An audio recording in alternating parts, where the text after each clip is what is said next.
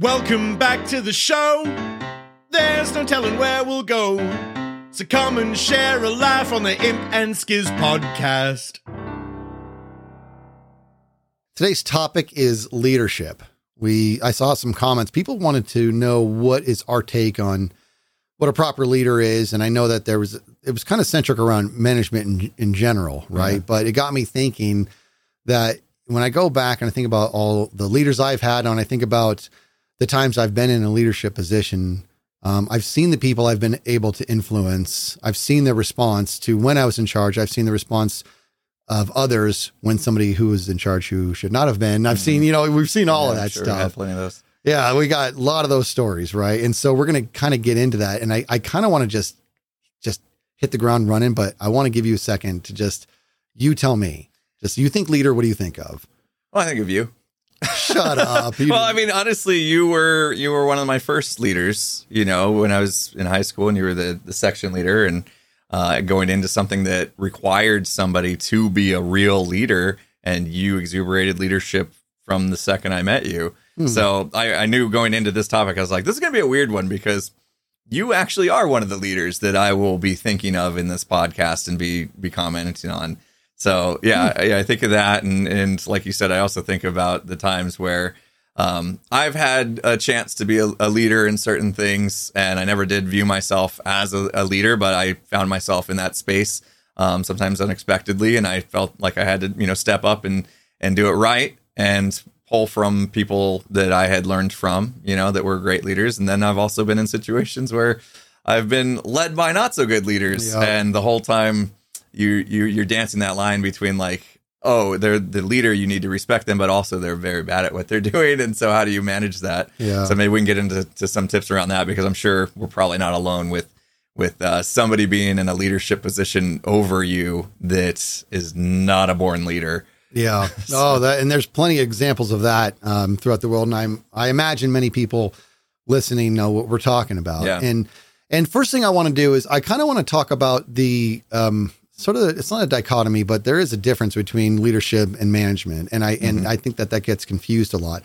It's not to imply that a manager can't be a leader or that a leader can't be a manager. It doesn't mean that stuff. But in terms of those two, I always go back to Marcus Buckingham. And Marcus Buckingham was a motivational speaker who traveled the world and just got this incredible voice and incredible disposition. And he spent a good portion of his career traveling the globe and just interviewing just leaders and managers all over, all different cultures, so he could find what those baselines were. And his definition between the two, in my opinion, was just absolutely on point. And he would talk about the fact that what a manager does is he turns a person's strength into performance, right? That's what a manager does. But what a leader does is inspires the masses to a better future. And so when I kind of really dissected that, I realized, well, they can cross over one another. But when you make that split, you start to get pretty clear on the fact that just because somebody's put into a management role, it doesn't mean that they're a born leader. And just because somebody is a leader doesn't mean that they should be a manager. Yeah. Right. And so you get into this weird arena where they're just like, am I supposed to, they're kind of synonymous of each other, but not really. And I realized in that time, the best thing manager is a title. It's a title, and whether or not they do it well, I believe, has to do with whether or not they do what Marcus Buckingham was talking about are you finding people's strengths and turning it into performance? And a leader is something to where there's no title. This is who you are. People have this propensity to get behind you for some reason. So the question becomes, what is a good leader, right? We're not talking about management today. We're talking about what is a good leader, right? And what is a bad leader. And I have always thought that there's three different approaches to leadership. There's A, B, and there's C. And the C is one that almost nobody can do. And it's very rare, very rare. And those are the real thing. A is the leader who leads through fear. And unfortunately, I think that a lot of leaders, they do that just instinctively because they don't know of a better way. And it was likely how they were led, just through fear. And what happens is, when somebody leads through fear, then you have all these people who are following you or supposed to be following you. And what they're really trying to do is just stay off your radar. Right. But then you have leader B who leads through inspiration, making people want to please them. Right. So the first leader that they make it so you want to avoid them. the second leader makes it so that now they want you to notice them. They want to get on your radar. And when you are leading people and they want to be on your radar, you see amazing things happen. And then the leader C is a perfect combination of both. Yeah. To where they want to be on your radar. They don't want to upset you, but they don't want to get off your radar. They want you to notice them, but they really don't want to let you down. Like that's when a leader you're going to get the absolute best out of the people that you're leading in that moment. So you're a rare breed then. Is that what I was doing? Was I a jerk? Yeah, I'm thinking. So the whole time you're talking, I'm like, okay, ABC, where did Skiz fall when he was my leader, the section leader of drumline in high school? Where did Skiz fall? And I do remember there being a fear, but I also remember being very inspired and wanting to impress you and get on your radar and have you notice me. But there was also a fear because it was a very disciplined thing that we had going on, and I didn't want to let you down. I wanted to get you to be impressed by what I could do. And so looking back at that, not to blow your head up here, but I honestly, in my take is I feel like you fall in the C category, like as a leader. That's a huge compliment. So yeah, I hope you can make it out the door when we leave. But yeah, I get what you're saying. So inspiration, I think, is the biggest part. Obviously, is what over fear. I think to be able to inspire somebody to get to a level they didn't even think they could get to, like that's huge, right? And just being able to get them to move in a positive direction when they're not ready to. It takes just the right words that's going to kind of get under their skin in a good way. Yeah. Yeah. And that's not easy to pull off. Not everybody's capable of that, and you say like, oh, if we've ever experienced bad leaders, chances are they were just a manager that didn't actually have the innate leadership skills, the ability to communicate very good to that person that they were supposed to be leading. And again, I think another part of leadership is understanding your audience, right? Like, not everybody's going to be inspired in the same way. Right. I could deliver an inspirational speech and it might hit like 2 out of 5 people. What do you do for the other 3? You got to figure out what drives them. Everybody's motivated in different ways. And so a true leader would understand what's going to motivate that person. What can I say to inspire that person versus, person B, Yeah. And if you can find that and actually get through to everyone, then you're a leader. You're a true natural born leader. I like what you said, that everybody's different, right? You got to know what you're saying to those people. And I think, I don't know, man. I guess I'm a leader, I guess. Right. And this is great. Absolutely. Well, it's hard to say. It's hard to say it. And it feels good. The fact that, because obviously this is weird because I put you on a one heck of a pedestal. So to hear you say those things is awesome. So it's not like it doesn't feel good or it doesn't, give me a good ego boost. It does all those things, but it's also, I don't know. I think one of the things that might make me a good leader is that I really don't want to be a leader. I don't want to be one. Right. And you nailed it where you're saying people feel like they have bad leaders at work because really it's a manager who doesn't have any leadership experience. That's why I started this podcast by saying they're barely related between management and leadership. Right. But you have these people who were good at their job or their task. And so they were elevated up into management positions and they weren't ready for it. They weren't supposed to be in a position of influence. Really what they end up being is more of like a kind of a program manager. You manage the work, find who's good at what and put them in that spot. Right. Yeah. If you're good at managing logistics, then you can get the pieces to fall in place. But to actually like those pieces being people to get them to perform. Yes.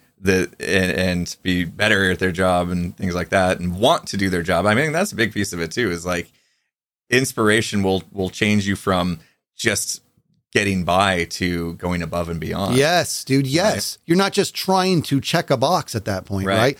A leader, a manager is going to say, hey, listen, I need you to do X, right? And I need you to do X and fill it out. And a leader is going to say, listen, you're going to do X and you got it. You're going to do it better than anybody else could. And the reason is because I actually know you can. Mm-hmm. So when you don't do that, if you don't want to do X, that's fine. But you got to tell me now because you're the person I want doing X because I know that nobody's going to do it like you. And then that's when they're like, oh, now I have pride in X. Yes. You see what I'm saying? And now, and it, because it gives them like identity, and it's not, I'm not trying to, it's not manipulative. It's just the brain has to hear certain things. And, you know, and it can, you can see microcosms of proper leadership in this smallest examples. And when I was a CrossFit coach many years ago, there was a lot of moments where these athletes would have a kind of not a breakdown, but it's a mental game. CrossFit's a mental game. And there was this girl who, she was in great shape, just an incredible athlete. And she was having a huge brain block when it came to box jumps. And anybody who doesn't know what box jumps are, it's literally a platform you jump up onto, but you both feet have to leave the ground at the same time. It can be scary. It's scary. It's not a leap, like a leg over leg leap. It's a jump. Yeah. And she was doing 2-foot box jumps. Now, when you're brand new, people start on 1-foot box jumps because just getting past that part in your brain, it's so weird. Yeah. Well, she just for some reason lost it. She lost the ability to do and this is a mind thing, and I understand what that is. And everybody was like egging her on. You got this. You can do this. And she would walk up to the box and she was freeze, walk up and freeze, walk up and freeze. And I'm watching this unfold, and I'm just watching how everybody's just so supportive. You know, the CrossFit community, super supportive, and they just want to see her succeed. And I was like, I know what she needs to hear. And I went over and I grabbed her by the shoulder and I turned her back to the box and I walked her away from the box. And I put her face into the wall so she was just like, you're by yourself right now. All you hear is my voice. And I said, listen, I've seen you do these box jumps. I know you can do it. I know you know you can do it. And I said, but what's happening is you're waiting until you get up to the box to jump, and then you're freaking out. And I said, here's what needs to happen. You're facing the wall right now. You have 2 options. I said, you can walk out the door and it's okay. Everybody's going to still love you. Come back tomorrow. Walk out the door and give up for the day, or turn around and face that box. But here's the deal. When you turn around and you face that box, your box jump has already started. It's already started. There is no turning back. So it's your choice. You can walk out the door or you can turn around. But the second you turn around, this is what you're doing. And you're not turning back. And she said, I said, no, don't go when I walk away. You go when it's your time. So I left her, then I walked away. Everybody thought like she was in timeout. Like I walk away, they're like, dude, Skiz, what did you say to her? Like she's just facing the wall. Yeah. And then she turned around. Oh my God, the fire in her eyes, dude. She turned around, she walked up to the box and she cleared it. But I mean, she jumped it like it was nothing. You know what I mean? And then she jumped down and did it again. And then she came and gave me a big old hug or whatever and thanked me. And I'm like, I had nothing to do with that. That was just entirely you. Just had to hear the right words, right? So I think when you talk about that, it's knowing what to say, how to say it. I think that is a big part of it. Yeah. And that's why I get worried about people who don't know what they're doing when it comes to leadership. It's funny because like you obviously are a natural born leader. And I was going to say, was there ever a point where you felt uncomfortable being put in a leadership position, but you answered it before I even got a chance to ask? Because I'm thinking back I've never considered myself a natural leader, but I'm thinking back of times where I have been like put into a leadership role and just how uncomfortable I was with even the mention of me leading something. Mm-hmm. I'm just like, I just have that, you have that, you know, we say imposter syndrome all the time, but I seriously, anytime I'm asked to be a leader in something, I'm like, I don't think I should be. Like, I don't know if I can do this type thing. That's a lot of pressure. Being put in a leadership position is a lot of pressure because you could say the wrong thing and demotivate, you know, or you could lead people the wrong way and everybody's going to be mad at the end of the day that you just, you took the wrong direction and they ended up in a place they didn't want to be in. And so it's very scary. But here I am thinking on the other side of this table that somebody like you, who is definitely a natural born leader, would just like want to be a leader all the time. And you're saying you actually don't ever ask for it, which is crazy. Yeah, never. The first time the first time I wanted to be a leader was the drumline stuff, right? When I was very young, like my freshman year in high school, and I just had a lot of admiration for our leaders then. And I was like, I think I want to do this. Like, I want to lead this drumline, you know, and I enjoyed that stint or whatever. But after then I was like, I don't know. I'm not really interested in it. And but that's when I realized it exposed what a proper leader is, because what it did was reveal the fact that the reason I was a good leader is because it was never about me. And that is a big deal. When leaders make their leadership position about how good they are as a leader or about how high up of a status they are, that you're doing it wrong. It's supposed to be about the people whom you are leading. And when you make it only about them, that's when really great qualities come out, because you make your whole existence about doing everything that's better, that's best for them. And you're not making it about you. When somebody is making their leadership position about them, you can see it. Like you can touch it. You know what it is, because the first thing they're a joke, and everybody knows they're a joke because they puff up their chest and this is, listen, I'm in charge. I'm running this. And it's like, okay, why do I care? Like you understand the world's a big place. So there's a lot of other possibilities for me. I don't have to be led by you. Make me want to be led by you. Yeah. To me, it screams, when people are like that, it almost screams insecurity. Mm-hmm. They need that. They need that like position to feel better about themselves, which means they're probably insecure to begin with. So yeah, anybody that like abuses that power position, that's what that screams to me. And I think it's apparent, when you have somebody that's put in a position to lead you. I'm also wondering if we keep talking about leadership and positions. Can leaders be not in a position? Like you're not on like the tip of the sword. You're not put in some kind of hierarchy. You're just amongst your people. Absolutely. And then but you can still step up and be a leader. Yeah. And even using the word step up feels like the wrong thing, because now you elevated yourself. Yeah. Can you just be peers and still be a leader? What are your thoughts on that? I absolutely agree. And the phrase step up, it actually is apropos. And the reason I say that is because it's not about elevating, it's stepping up to the plate. It's saying, listen, this is a scary place. Let me see if I can do it. Right? That's what stepping up to the plate is. Let me go see if and that's what I think the stepping up piece is. And the answer is a resounding yes. You don't need a title to be a leader. It doesn't, not having the title doesn't mean you can be a leader. Having the title doesn't mean you are a leader. You do or you do not influence people to follow you into a better future. It really just comes down to that.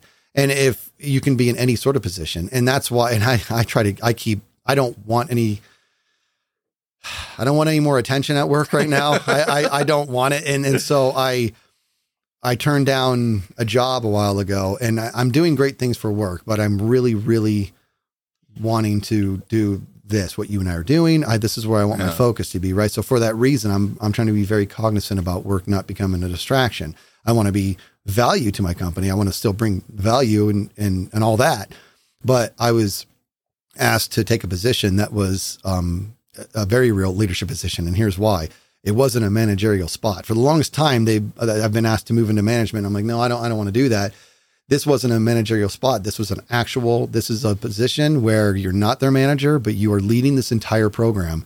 I said, I appreciate that. I don't want to do that. And they were like, what do you mean you don't want to do it? And it was a big thing. It was a very big thing. And the guy who was, he runs the whole organization. He's a wonderful dude. He actually said, I've never been told no before. Like this was a moment of pride for him. He did not like this. And I was like, I'm sorry to be the first person. I was like, and I said, I'm just not in a place right now to do that. And obviously I wasn't going to disclose why I wasn't in the right place, but it was one of those things where I was like, I don't want my name on the radar right now. And he was like, why? What is going on? And it was a really weird thing, because all of a sudden it became about, it wasn't like, oh, I got to change your mind. It was, I need to understand what is happening right now. Because what he was really enjoying was people just follow you. They're happier around you. They want to do better for you. This is a position that just makes that scope bigger. Yeah. And I was like, I do appreciate that. I don't want to do it right now. And it was, and I realized, and I said, you know what? And I told him, I said, this could be career suicide. It could, but I suppose I know I'm supposed to say no to this. And I said, but I make this promise to you. I'll do the same thing you're asking me to do. I just don't want the title. You know what I mean? And he's like, what does that mean? I said, I'm going to do it. I just want to keep the position that you hired me at. I don't want to go up to that position, but I'm going to do what you're asking me to do. I promise you I'll have the same effect on the people, but I don't want the title. Wow. And he was like, okay, like he didn't buy it. And maybe I could have been more influential, but I find myself doing the same thing. And so now the people I'm working among, who are my equals, if you will, I'm not running the program. I'm just one of them. I'm hearing from them. They're like, we love having you on this team. They're like, they tell me all the time. They're like, the way you're able to just keep people in line, and the way you're able to always have this great disposition on what we're doing. And how do you do it? How do you organize like this? How do you get people moving in the same direction? So I'm doing it from within, but they're my peers. So that's why I say, when you ask me, do you have to have that position? I'm like, no, you don't have to have the position. You can do it. I I just don't want to do it anymore. That's all it is. I think in some ways, like not being on that pedestal or in a hierarchy is better because so I'm thinking about like right now with Hermitcraft, we don't have a hierarchy. We don't have a leader. You know, we have a lot of people look to Azuma as a leader. He would never, ever say he is, and he doesn't want that title. Nobody really does on Hermitcraft. He takes care of a lot of like the back end stuff and organizational stuff and things like that. But like when it comes to whenever we meet, like there's no official leader.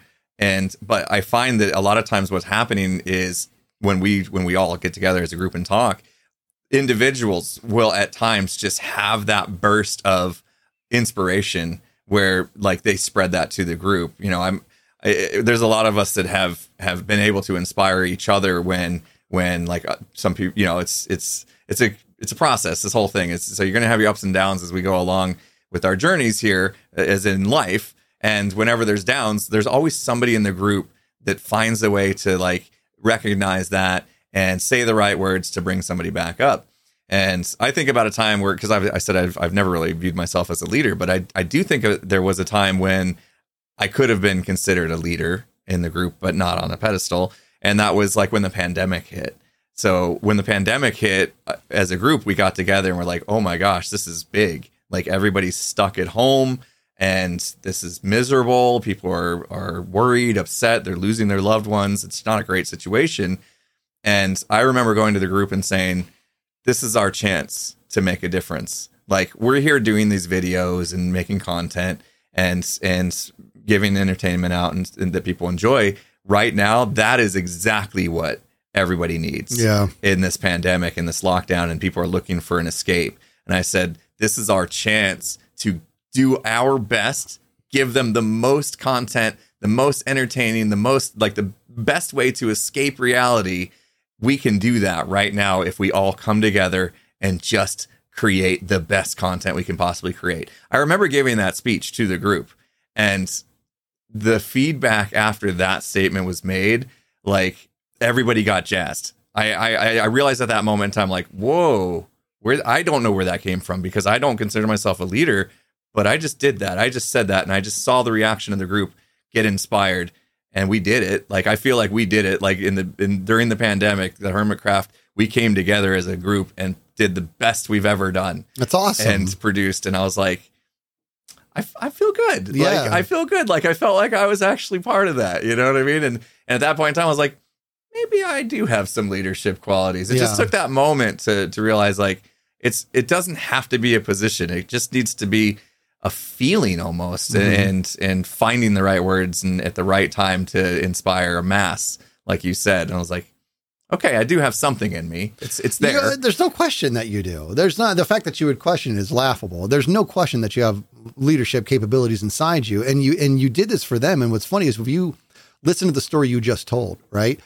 Not only was it not about you, it was really about the public, it was about what the world needed, which is good. But the whole story that you just told me in regards to what you were saying to them, it was, we can do this. The world needs us. We've got this. It's up to us. Right. It was never it was never any of that. And that's what I'm talking about. That is a true leadership thing, is the fact that you recognized the potential of the masses, which is you got in the masses in this case is Hermitcraft, right? Mm-hmm. You recognize the potential. You recognize two things: what the world needed and the fact that you guys could provide it. Right. Not that you guys were solving world hunger. I get it. But you guys, what the world needed in that moment and the fact that you guys could provide it.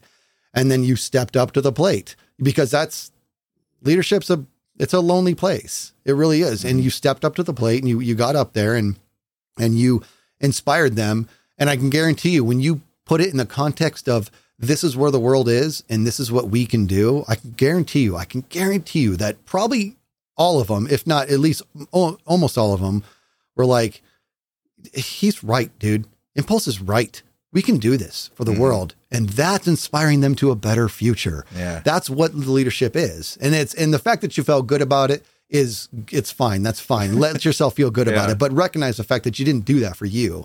It wasn't to say, oh, this is my time to take a stand so they all realize, oh, Impulse leader, hoorah. That's not what that was. It was just, you recognized something, you identified a way to motivate them and inspire the masses, you pulled the trigger. You move forward on it and you had a positive result, right? And you also have to be, that's another piece of leadership, is you have to be a piece of the fact that you're going to mess up sometimes, Yeah. you know, and I've had that in the past too, you know, and we have to be okay with that. In fact, when I first started becoming a leader, what I did was I mimicked what I thought leadership was. It was the first time I ever took over the drum line. I was a sophomore in high school, and I was just taking over for the day because the section leader was gone.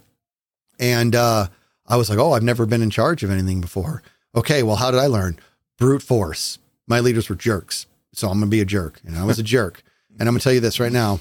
I won't say his name. I can tell you after because you'll know who I'm talking about. Actually, I will. He was a really, really cool drummer in a great band that we both used to listen to. You know what I'm talking about. You know who I'm talking about. Yep. You know for a fact how wonderful that person is. Oh yeah. Okay. This is something I'm in my 40s now, and I can tell this story with full regret because I love that dude. I really do. He was on the drum line for a little bit. I don't even think I don't know if you knew that. I don't remember him being on drum line. Yeah. I don't blame him for not being on the drum line. Okay. Cause I didn't rip into him. I didn't, cause he was awesome, but we weren't perfect. And I unleashed on these kids, and the fear in their eyes was very real. And I was I can't even, dude, I'm like almost tearing up because I was a sophomore in high school. I didn't know what I was doing, but I was doing what I thought you're supposed to do, which was brute force. And I just laid into him, and everybody just went still as a statue. That's what you do. You get still, you focus like you're military. And, all I realized in that moment, I'm like, none of these people want me around. That's not leadership. You know what I mean? And I just, I changed everything. Like from that day, I was like, I've got to turn a dial here. It's more than just, so that was one of the pitfalls I was able to recognize early on. Unfortunately, I think a lot of people, you do get a lot of results when you drive with fear. You do. You don't get the best results, I believe, but you get a lot of results. And I think that some people feel like that's still the only way to do it. Feels like the easier way to be a leader. Yeah, I would agree with you. Right? I would. To be considered a leader anyway. Yeah. I don't know if I'd say it's a great one, but yeah. Well, it typically comes from people. So that's just it, right? When that is when you have a title, when you're actually, that's the fear you hold over them. I control your life. I'm not on your level. You know what I mean? I control your life. And so I think that's why they default to it, because they don't know how to inspire. Yeah. And I don't know if maybe not everybody can do it. I really don't know, but I do believe that anybody who's in a position of influence should at least try. You know, don't make it about you, make it about them. Find the right words. There was another trait in there that you mentioned, and that was you recognized in that moment that the way you were leading wasn't right, and you changed, right? So the ability to recognize something's not working and pivot and learn from it, right, is how you can grow into being a better leader. Because I don't think leadership skills are always just you're born with them, right? I think you still, even if you are somehow born a natural leader, you still have to learn how to get there. There's no just like, I step in for the first time, I'm gonna be perfect.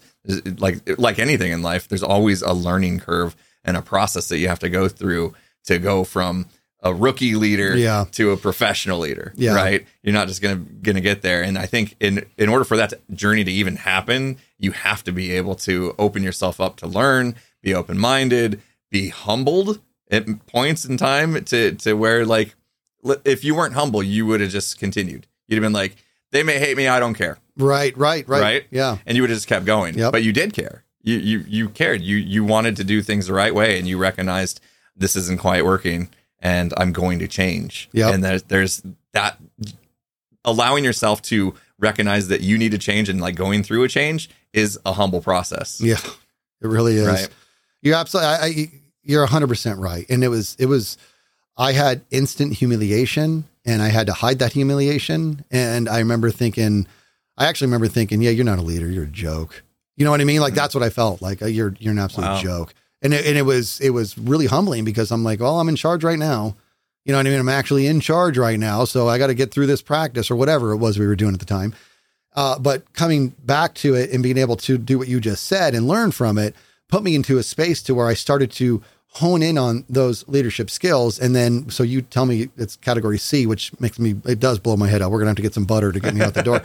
But it also, what it ends up doing is that if you are the perfect letter C leader, to where you lead through a perfect balance of fear and inspiration, then what it ends up doing is not only do they want to be better and better and better. But when those moments come along where you do have to use fear and you do have to use directness, they will follow commands with no question.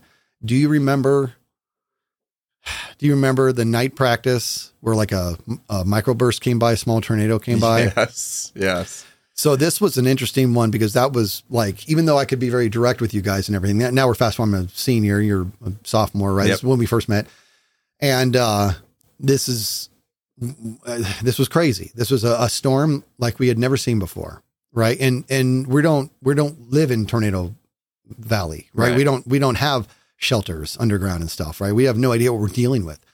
And what had happened was, you remember, the whole band was inside and the drumline was out front. Yep. And our instructor was yelling at us, and for good reason. We sucked, but the wind was kicking up and we were moving around and stuff. And he was just screaming at us, "You stay put."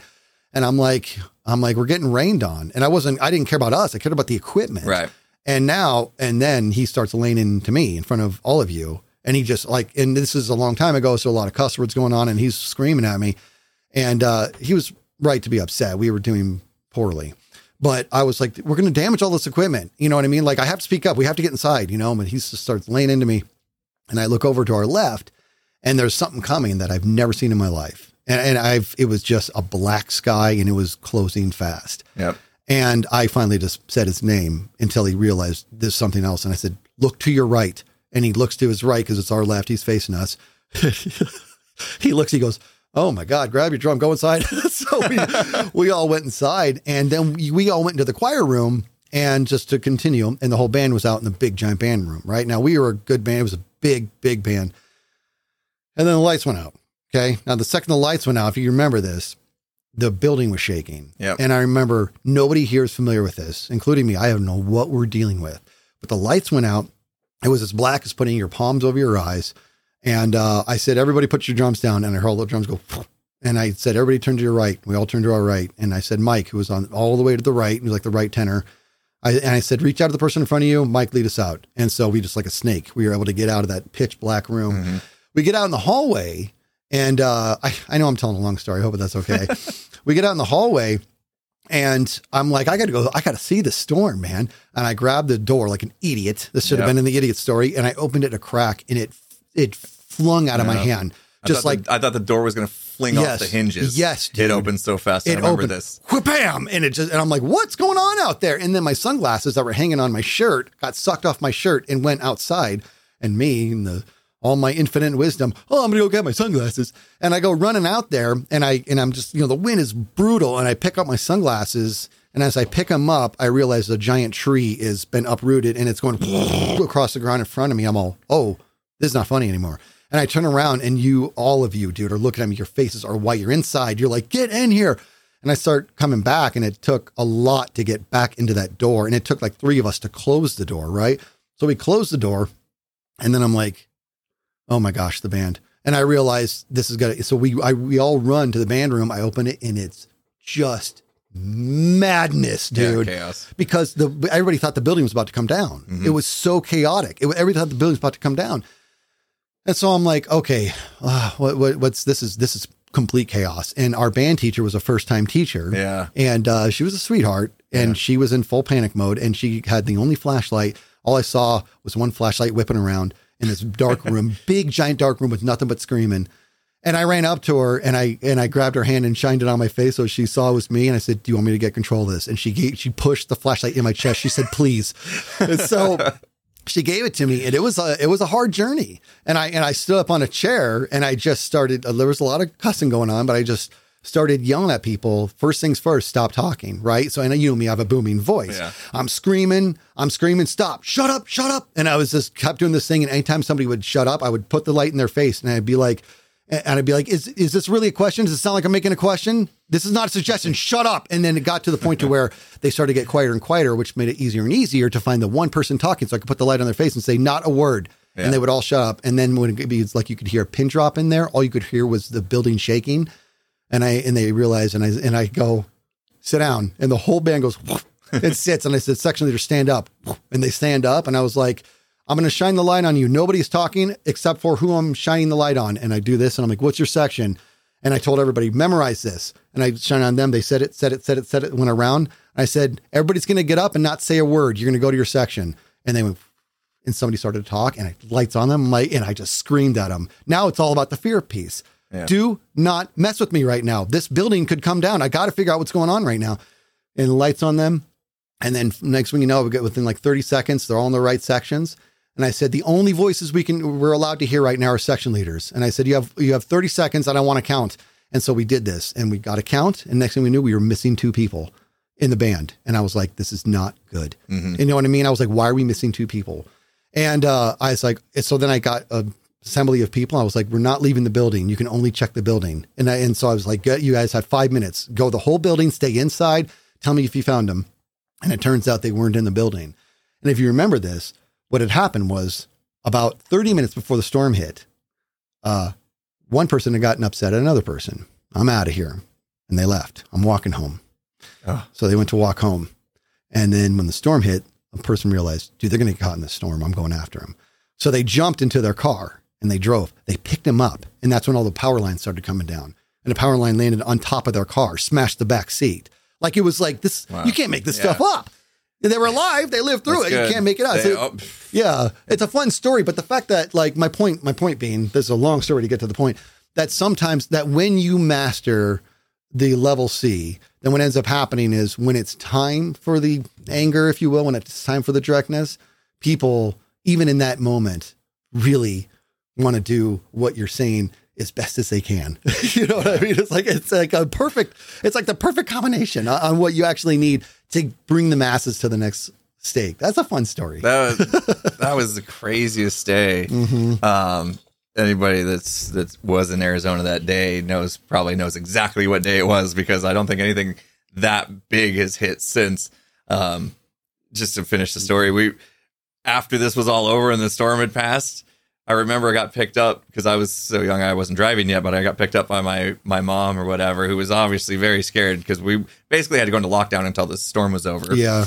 But then when that finally was through, she came, got me, and we were driving back home. And back then everybody had wooden fences. Mm. And I remember just looking out the car window and being able to look through everyone's backyards for the first time ever. Yeah. Like all the way across the block, you could just see what everybody's backyard looked like because everyone's fence was blown down. Yeah. It was the craziest thing. But dude, I remember you stepping up and that was actually probably my first week on Drumline. Wow. Was that early? That was my first week ever on Drumline. So probably like the 3rd practice that we had together. And I was like, wow, this dude's a leader. I'm going to listen to every word he says, and I'm going to do my best to impress him, and I am not going to step out of line. So you had me, and you had the entire band, and you've had a leadership skill set since that point, and probably before, and you've all the way to today, you still exuberate that in your current job. Obviously, if your boss is asking you to even do more with it. Yeah. So really cool. Really cool. I was just thinking, like, since you've done so much leadership, can you talk about a point to where like you did mess up? And like, do you have a story? I don't want to put you on the spot, but I guess that's fair. About. Like, because I think what happens a lot of times with leadership is there's a misconception out there that like leaders have to be flawless, right? If I'm going to respect somebody, they better be flawless and have a perfect track record. But at the same time, we were just talking about being vulnerable and being humble and learning from your mistakes. So I'm wondering, like, when you're a leader and you make a mistake, first of all, if there is that misconception that you have to be perfect, then all of a sudden you got to deal with that. Like people all of a sudden losing trust in you and your leadership abilities. What do you do to overcome that? Because I think being able to learn from failure and move past it is also a big lesson. And I'm just curious if it's ever happened to you. Yeah, of course. Tried to give you some time to think about. Yeah, no, think about it there. No, I have the perfect example, honestly. So after all of that, the story we just told, and when I started to realize, I guess people have a subtle propensity to follow me for whatever reason, I started to think it was just something about me, and it's not. It's not like, oh, here comes a person I've never met, and I just want to follow them. That's not what that is. So the mistakes I was making was my jobs, right? Back then I would have a job and I would just thought, oh, I'm supposed to be a leader. And I just started to do leadership stuff and people weren't following me and I was confused.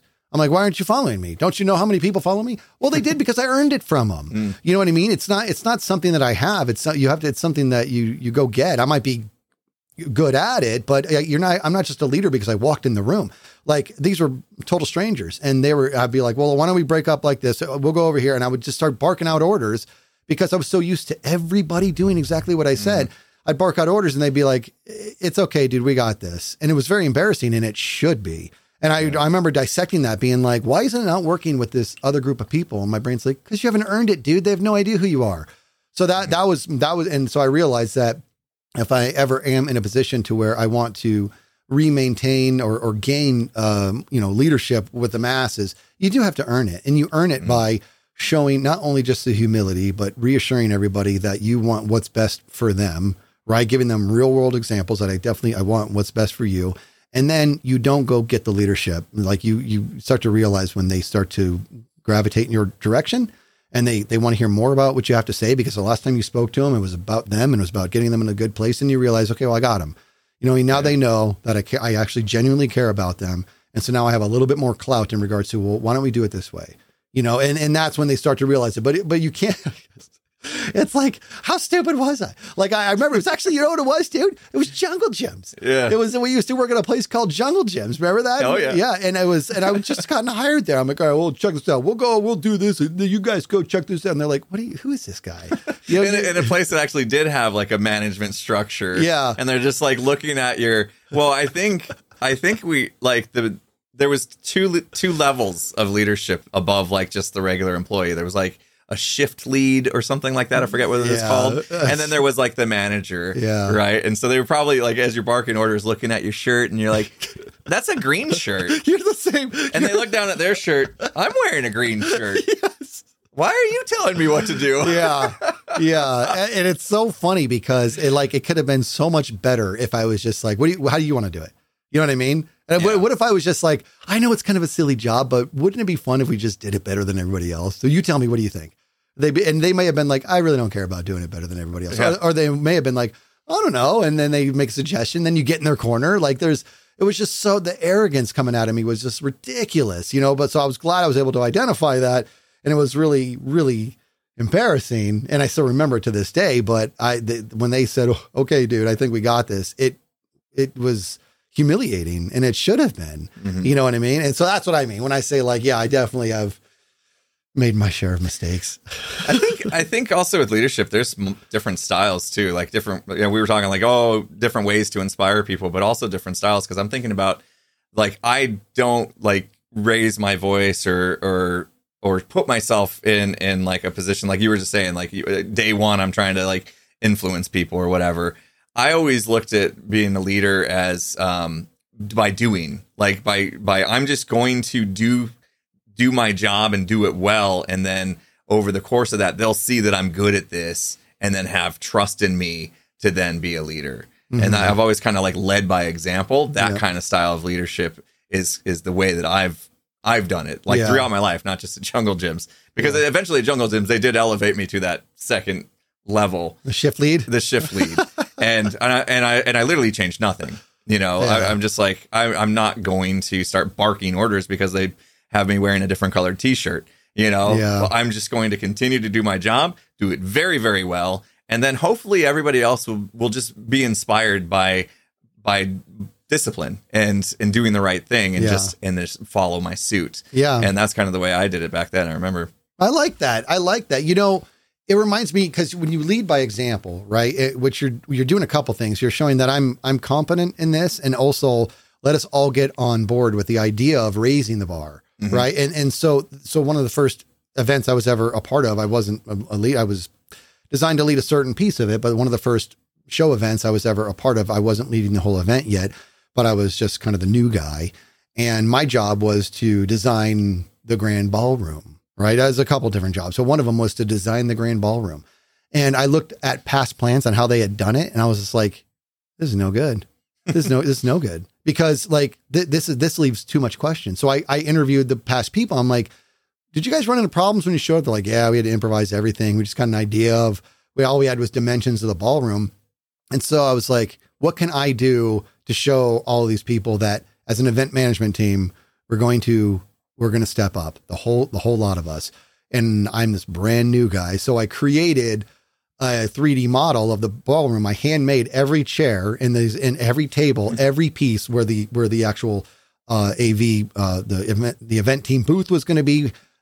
Everything was to scale, the size, the curtains, the backdrop, everything, the exits, the entrances, everything, so that they could see exactly what we were dealing with, to the point to where when I finally gave my presentation to the whole event team, I shared out my screen and we were able to navigate through this 3D model, and everybody was like, what is happening? And where did you get this? Did the hotel provide this to you? I was like, no. I made this so that we could really make better decisions. And the executive sponsor was like, okay, is everybody paying attention? Cause it's this or up. This is the new bar. He's like, this is how we do everything. If you don't want to do it, get with him, get with Skiz and he'll teach you how to do it. But this is how we do things now. It was like, so what ended up happening was I didn't come in with this, like, I'm here to embarrass people. I came in with, I know what this team is capable of, and I'll be the first one to show you what it is. And so everybody started adopting it. We started moving in that direction. And now, we're working on this like elevated level of clarity as a team, as a unit, that whereas before everybody was just at peace with there being a lot of ambiguity going into this very expensive event.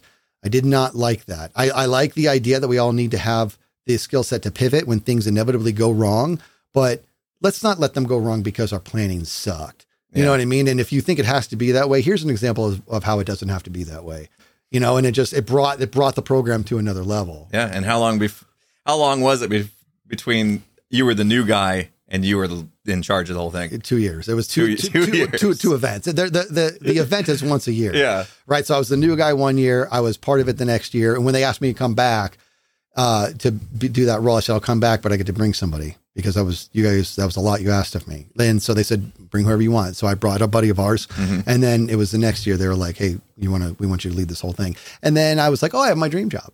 And then COVID hit and it canceled everything. And then there's no events. There's no events. Yeah. Yeah, I know. Cause, I was looking forward. You brought me on the third one in. Yeah. And I was going to do like what you had done the year before. That's right.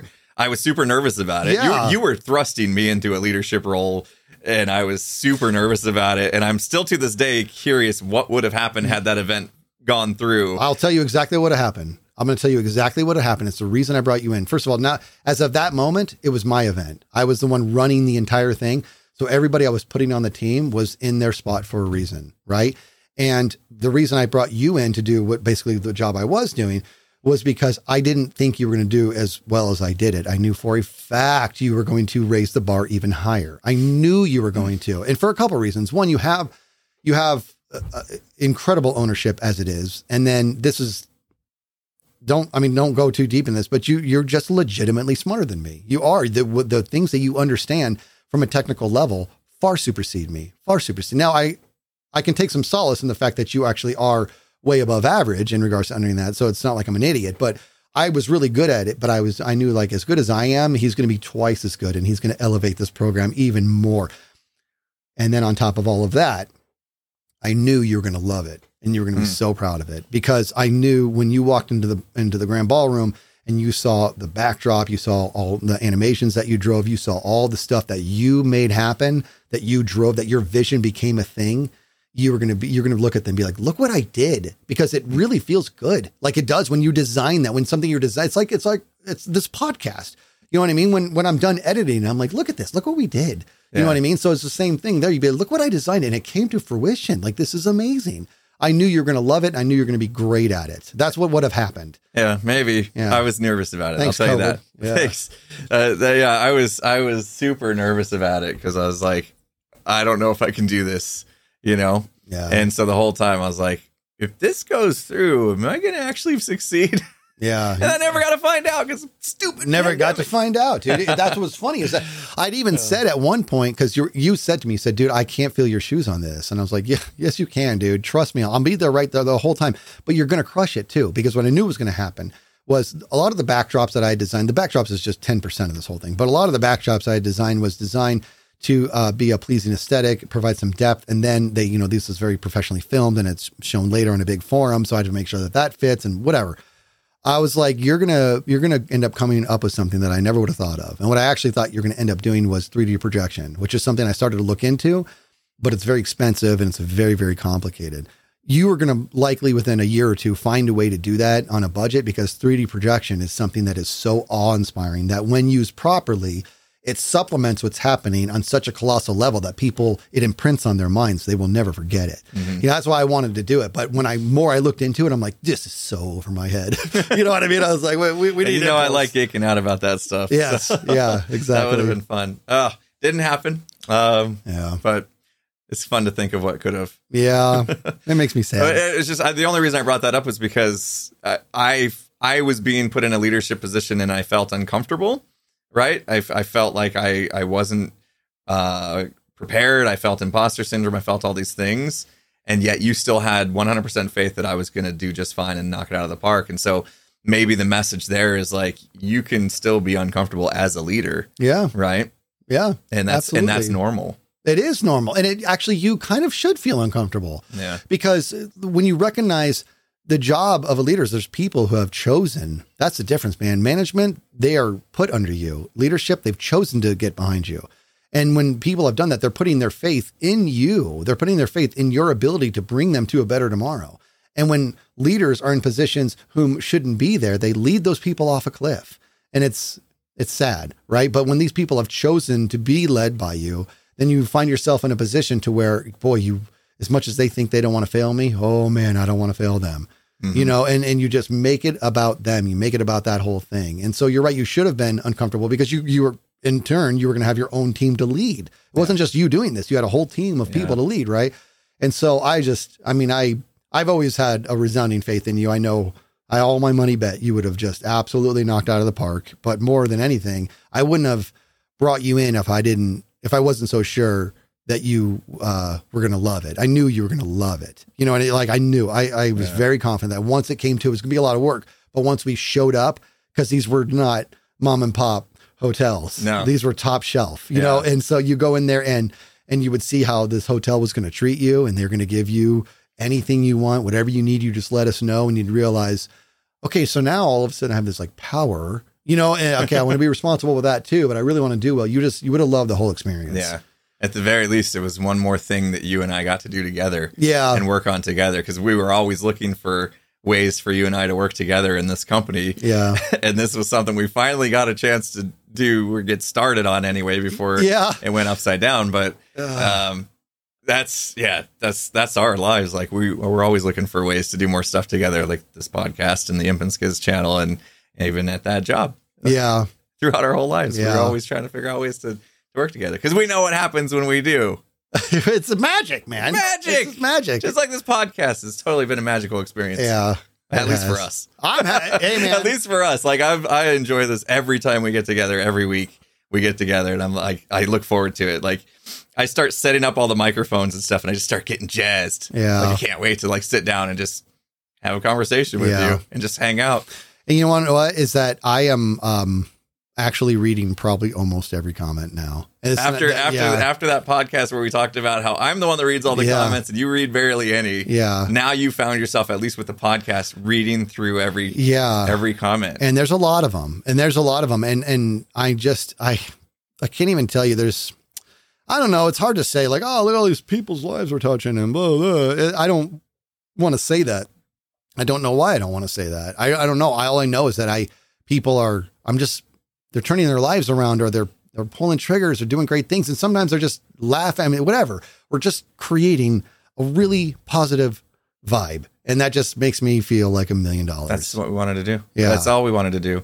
And if somehow we're impacting people's lives in a way that we never would have thought this podcast would have done, and that's just gravy. I mean, it's so awesome to hear. And I feel like we're creating a little bit of a community as well.